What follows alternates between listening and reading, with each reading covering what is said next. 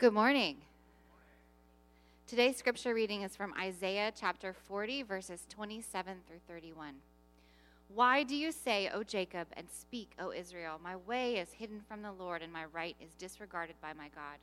Have you not known, have you not heard? The Lord is the everlasting God, the creator of the ends of the earth. He does not faint or grow weary. His understanding is unsearchable. He gives power to the faint, and to him who has no might he increases strength. Even youths shall faint and be weary, and young men shall fall exhausted. But they who wait for the Lord shall renew their strength. They shall mount up with wings like eagles. They shall run and not be weary. They shall walk and not faint. This is the word of the Lord. Thanks be to God. And if you've called us together, it means you mean to do good to us. And so here we are, Lord. In Christ's name, amen. Well, as you've been hearing throughout, Advent is the most waiting-focused time in the Christian calendar. And that means it has potential to redeem something that efficiency-minded, achievement-driven people really detest. And that is waiting. It can redeem waiting. We do not like to wait. Waiting is wasting time for us. Even times it feels like an infringement on our personal freedom to do what we want to. And it just makes us mad. I read a quote this week that resonated with me. Expecting things to happen quickly makes us impatient. When things take longer, we get angry, and getting angry makes things seem like they take forever. We're all just getting faster and filled with rage. But there's an exception, and that is when we believe something is worth the wait. And that's where Advent situates us, because it reminds us that we are waiting for the worthiest thing you could possibly wait for, and that is the return and the appearing of our Maker and our King, our Defender, and our friend, our great God and Savior, Jesus Christ. And with his return, the end of division and violence and sickness and sadness and sorrow. And yet our waiting isn't just a then and there thing. It's more like this, like you're waiting to get into a great restaurant, but as you're in line, they're bringing out appetizers, foretaste. That's what the waiting is like. And over the last couple weeks, we've had some wonderful appetizers. Pastor Russ reminding us that we're waiting and partaking of comfort. Pastor Duke, that the arms of the mighty God and the compassionate God. And Pastor Yancey, the throne that rules over our fears. I needed to hear that. And so this week, we'll close with the idea of God giving strength to the weary, to weary people. And I want to look at it very simply, and that is who receives this strength and how it comes to us. So let's look at those two things together.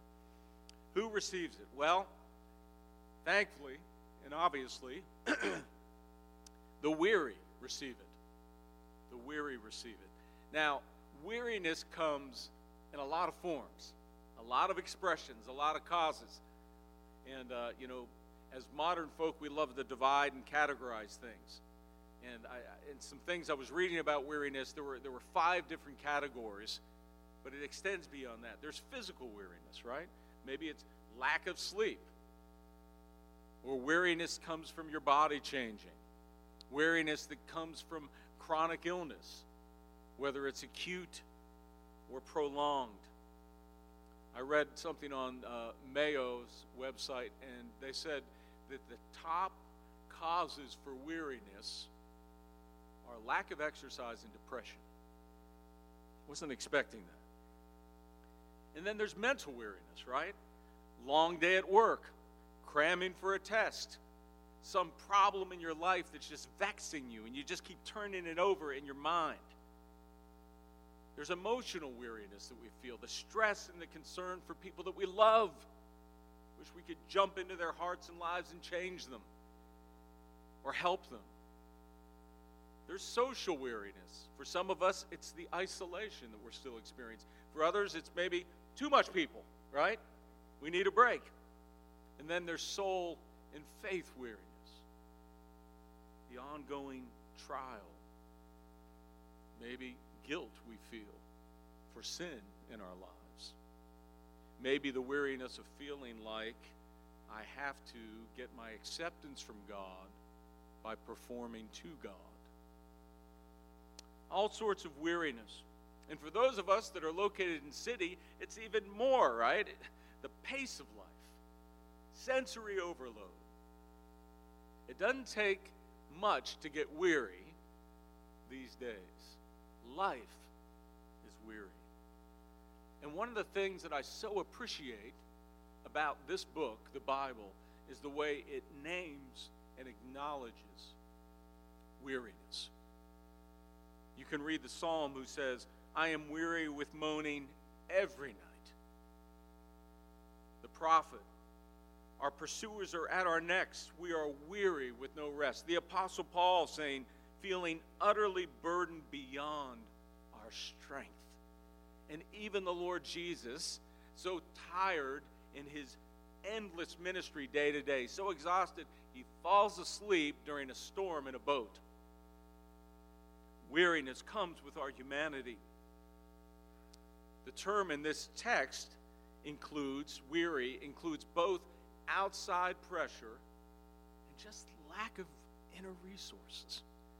Feeling like I just don't have it inside of me.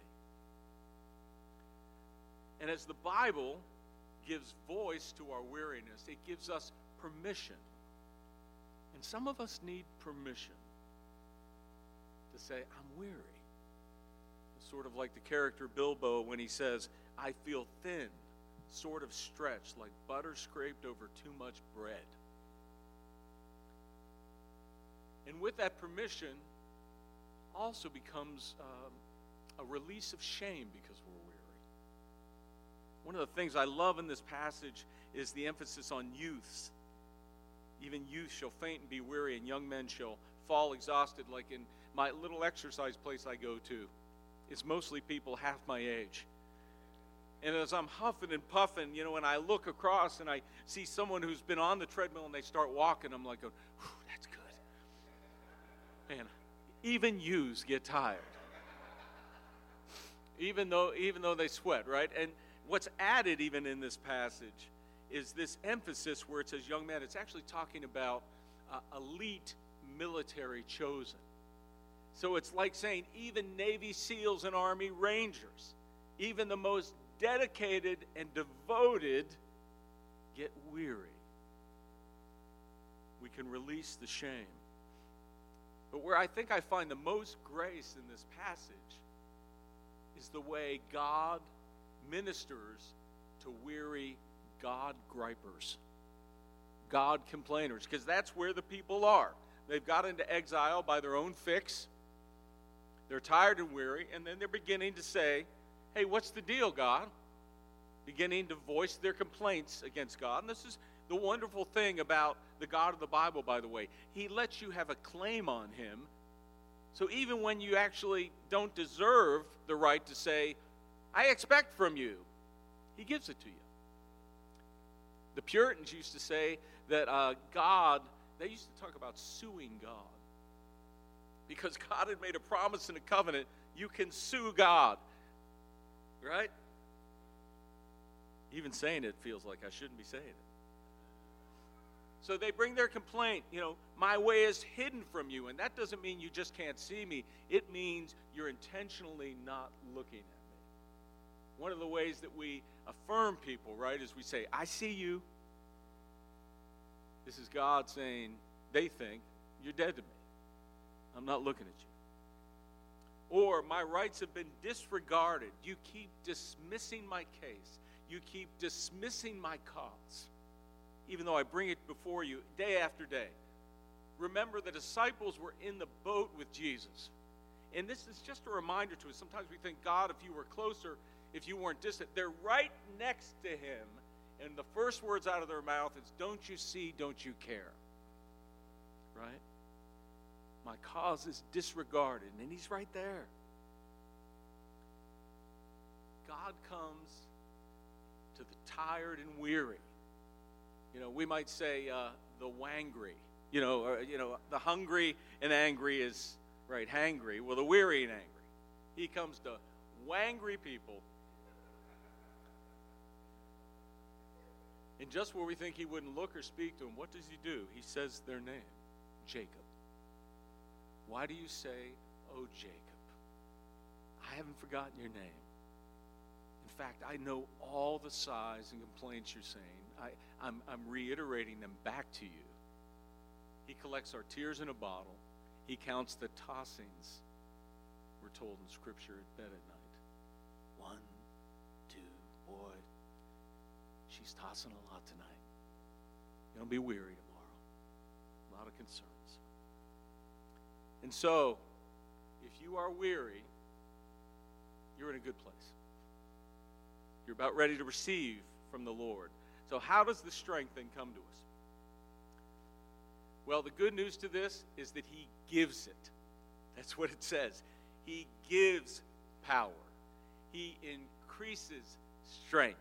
He renews strength. That means he doesn't give strength kind of like a thank you gift.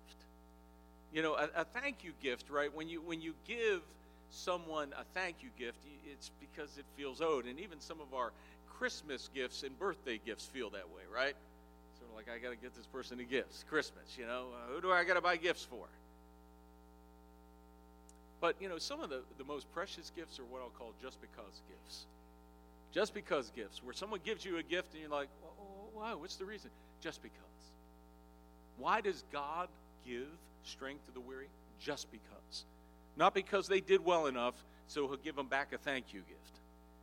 It's because he gives a gracious gift. And I will say, a big shift in spiritual growth and a big shift in spiritual confidence is when you begin to understand that God gives to me because he wants to.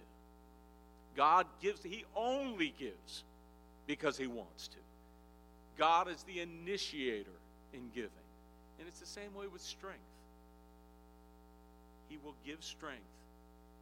And he even helps us know how to open the gift. Sometimes little kids, when they're young, they even have to help them open the gift, right? They're like, in the gift, and what do you. Or I don't know, about you. I had to open something the other day. You open the things with the heavy plastic on them, and you're just like, if my life depended on this thing, I could not get it open. If there were no scissors around, I know I'm supposed to be able to open this thing.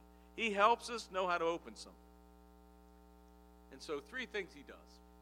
1, he reminds us of what we already know. He reminds us of what we already know, what he's already told us. Finding strength isn't about you and I reading the right book or the right steps we find, or if I can do the right thing, or if I can get the latest insight into my condition, or if I can get hold of the latest technology, all these different things. Finding strength isn't like that. And it's a good thing because guess what? Weary people are weary. They're tired. They don't have the strength to do what they need to do to get unweary. And it's a good thing because the Lord just says, he doesn't say, you need to know. He says, do you not know? You know this. Have you not known? It's sort of when Moses says to Israel, listen, you don't have to ascend to the heavens. You don't have to cross the sea. The word is near. It's in your mouth. It's in your heart. The strength is near. Now, what is it? What's the source of it? It's knowing who God is. It's knowing who God is. Now, when I'm weak and weary, and I don't know about you, there's lots of places I go rather than look at God. Right? We'll think, I got to figure out what God is doing. We exert a lot of energy in going, I wonder what he's doing, trying to figure out. Or what I should be doing, right? Or I wonder what I need to get into my life or out of my life, And it's like God just stops and says, look at me. I just want you to look at me. You know me. If you've been connected to God through Jesus Christ, he's saying, you know me. And if you want to be connected to God, you can know him. Even today, you can know him. This is the key to it. This is the strength. The entire mission of God the Father, think about it, God the Father, the Son, and the Holy Spirit, it's all about them getting us to know them, right? The Spirit of God is sent, what? To shine a light so we can know Jesus. Jesus shows up so we can know the Father.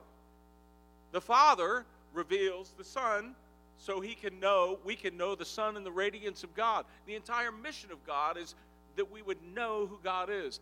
There's a passage in John 14 where Jesus' disciples are starting to get weary with fear and trouble. It's dawning on them that he's going to be leaving. And he senses that, and he says to them, don't be troubled. I'm going ahead to prepare a place for you, and you know the way. Now, listen closely to the dialogue here, because they're weary, and see how he seeks to strengthen them. Lord, we do not know where you're going, so how can we know the way? He answered, I am the way and the truth and the life. No one comes to the Father except through me. If you really know me, you will know my Father as well. From now on, you do know him. Brothers and sisters, you know him. You do know him.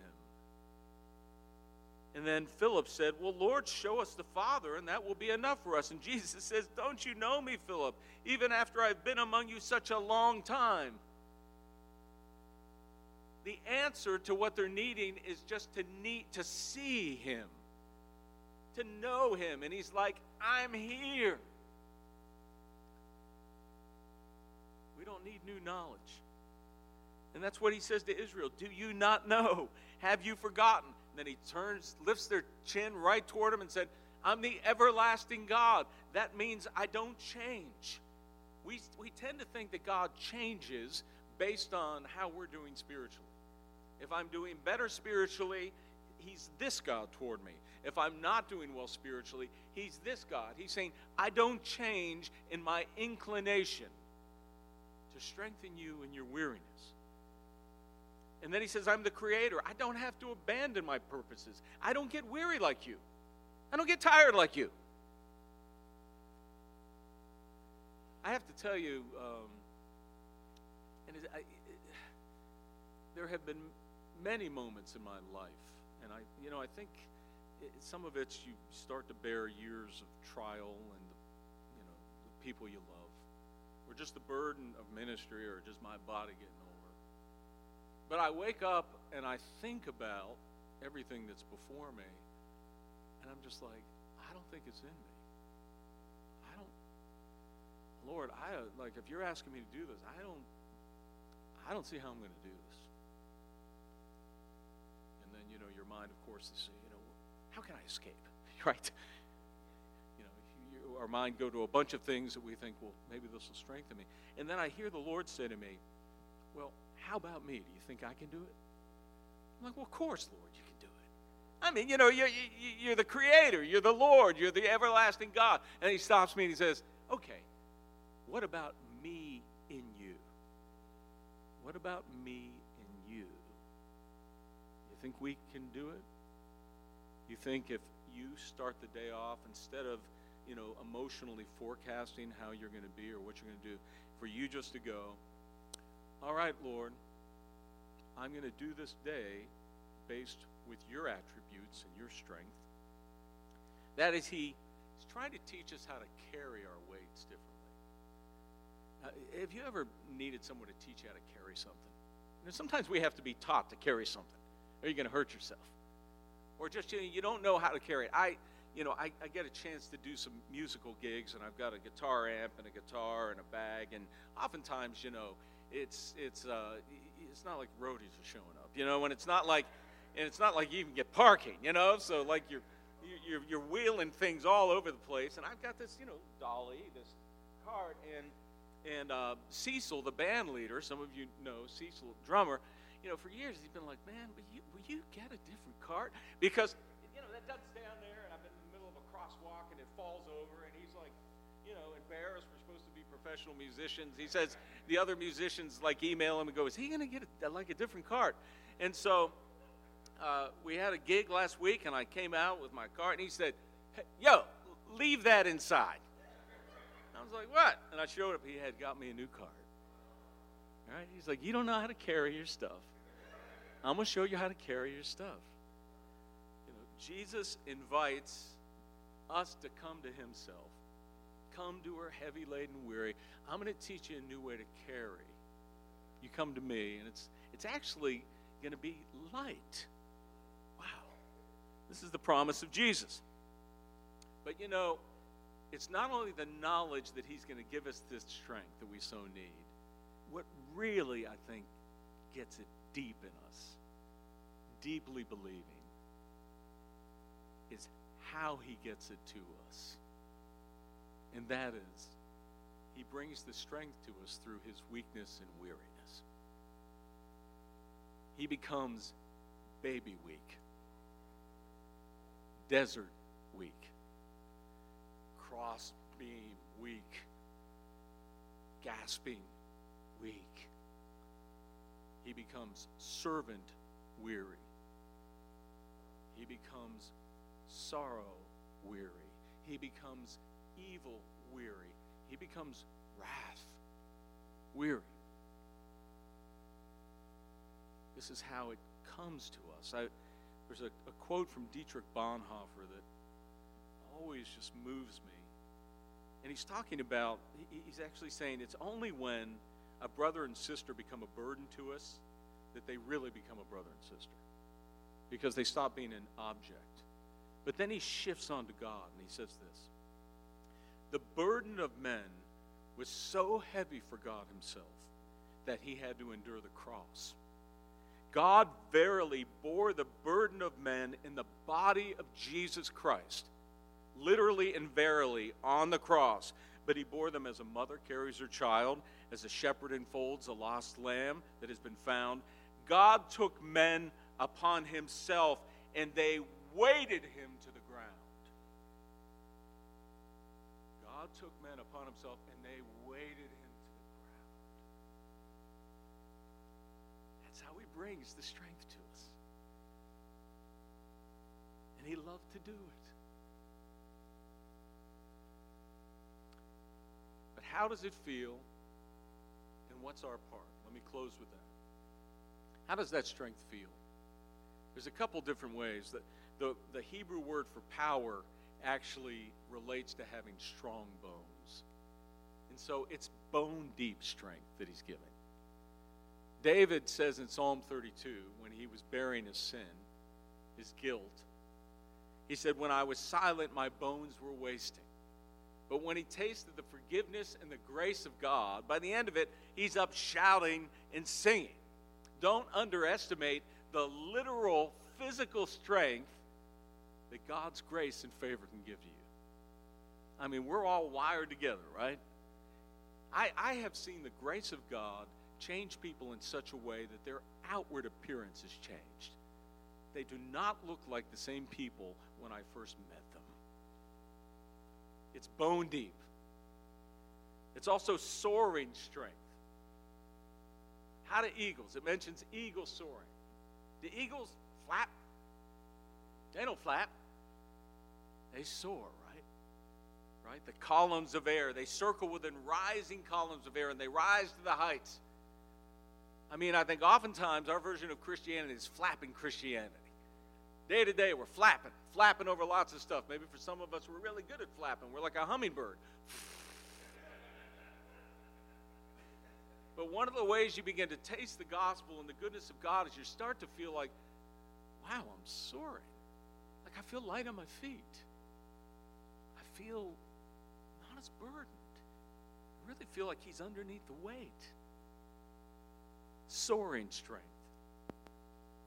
The third one is I'll call Forrest Gump strength.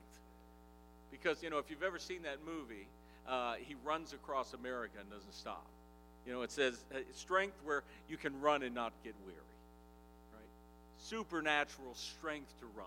It's trying to drive home a point, isn't it? And then lastly, renewable strength. The scientific world has been going crazy, right? The last couple of weeks because of nuclear fusion. I've been trying to read a couple articles on it to just see what all the excitement's about. And these are the words that made me go, oh, okay, yeah, this is great. It's like harnessing the power of the stars. Potential to provide near limitless, safe, clean energy. Right? Renewable power like the stars. Well, I'm excited about that. But I got to tell you, I'm more excited about spiritual fusion. The Apostle Paul says in Ephesians, he goes, I pray that you would just be able to see. Again, not do.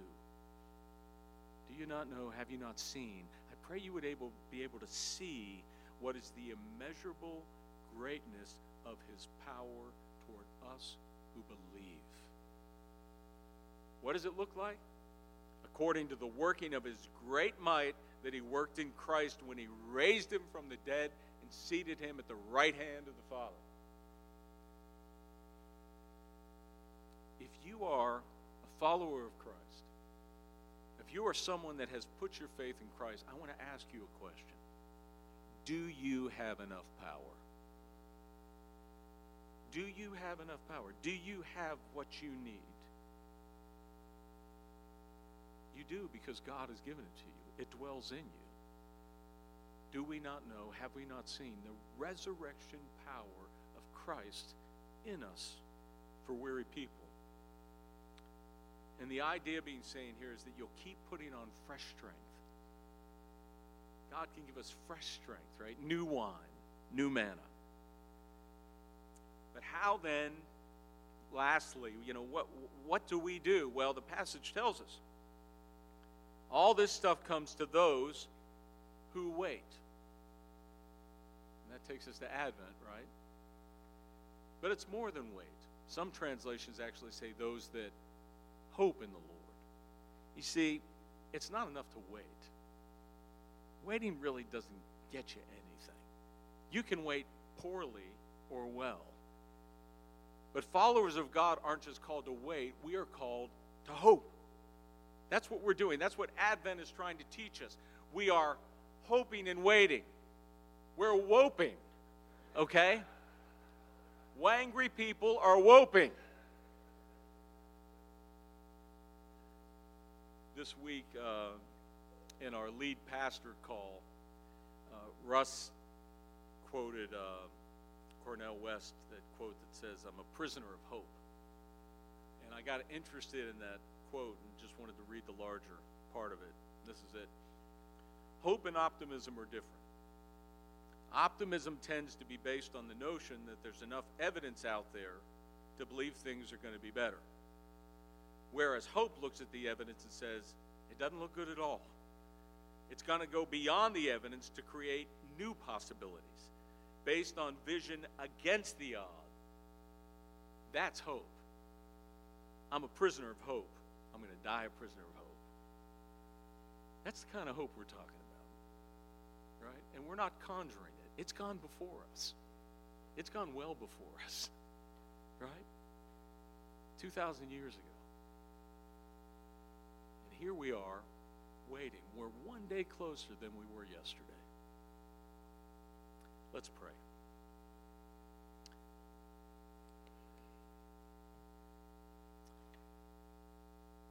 Lord, all of us living in this world are weary, but I especially pray for those brothers and sisters that are feeling acutely weary today. Really wondering, I barely had enough to even get here. And maybe those that didn't make it. But Lord, I thank you that you love the weary. You're drawn to the weary. You're not like someone that says, keep up or get out. Thank you for your Spirit. Thank you for your love. Thank you for what you teach us in this season pray for your blessing. I pray that we would know you and see you, and we would soar. In Christ's name, amen.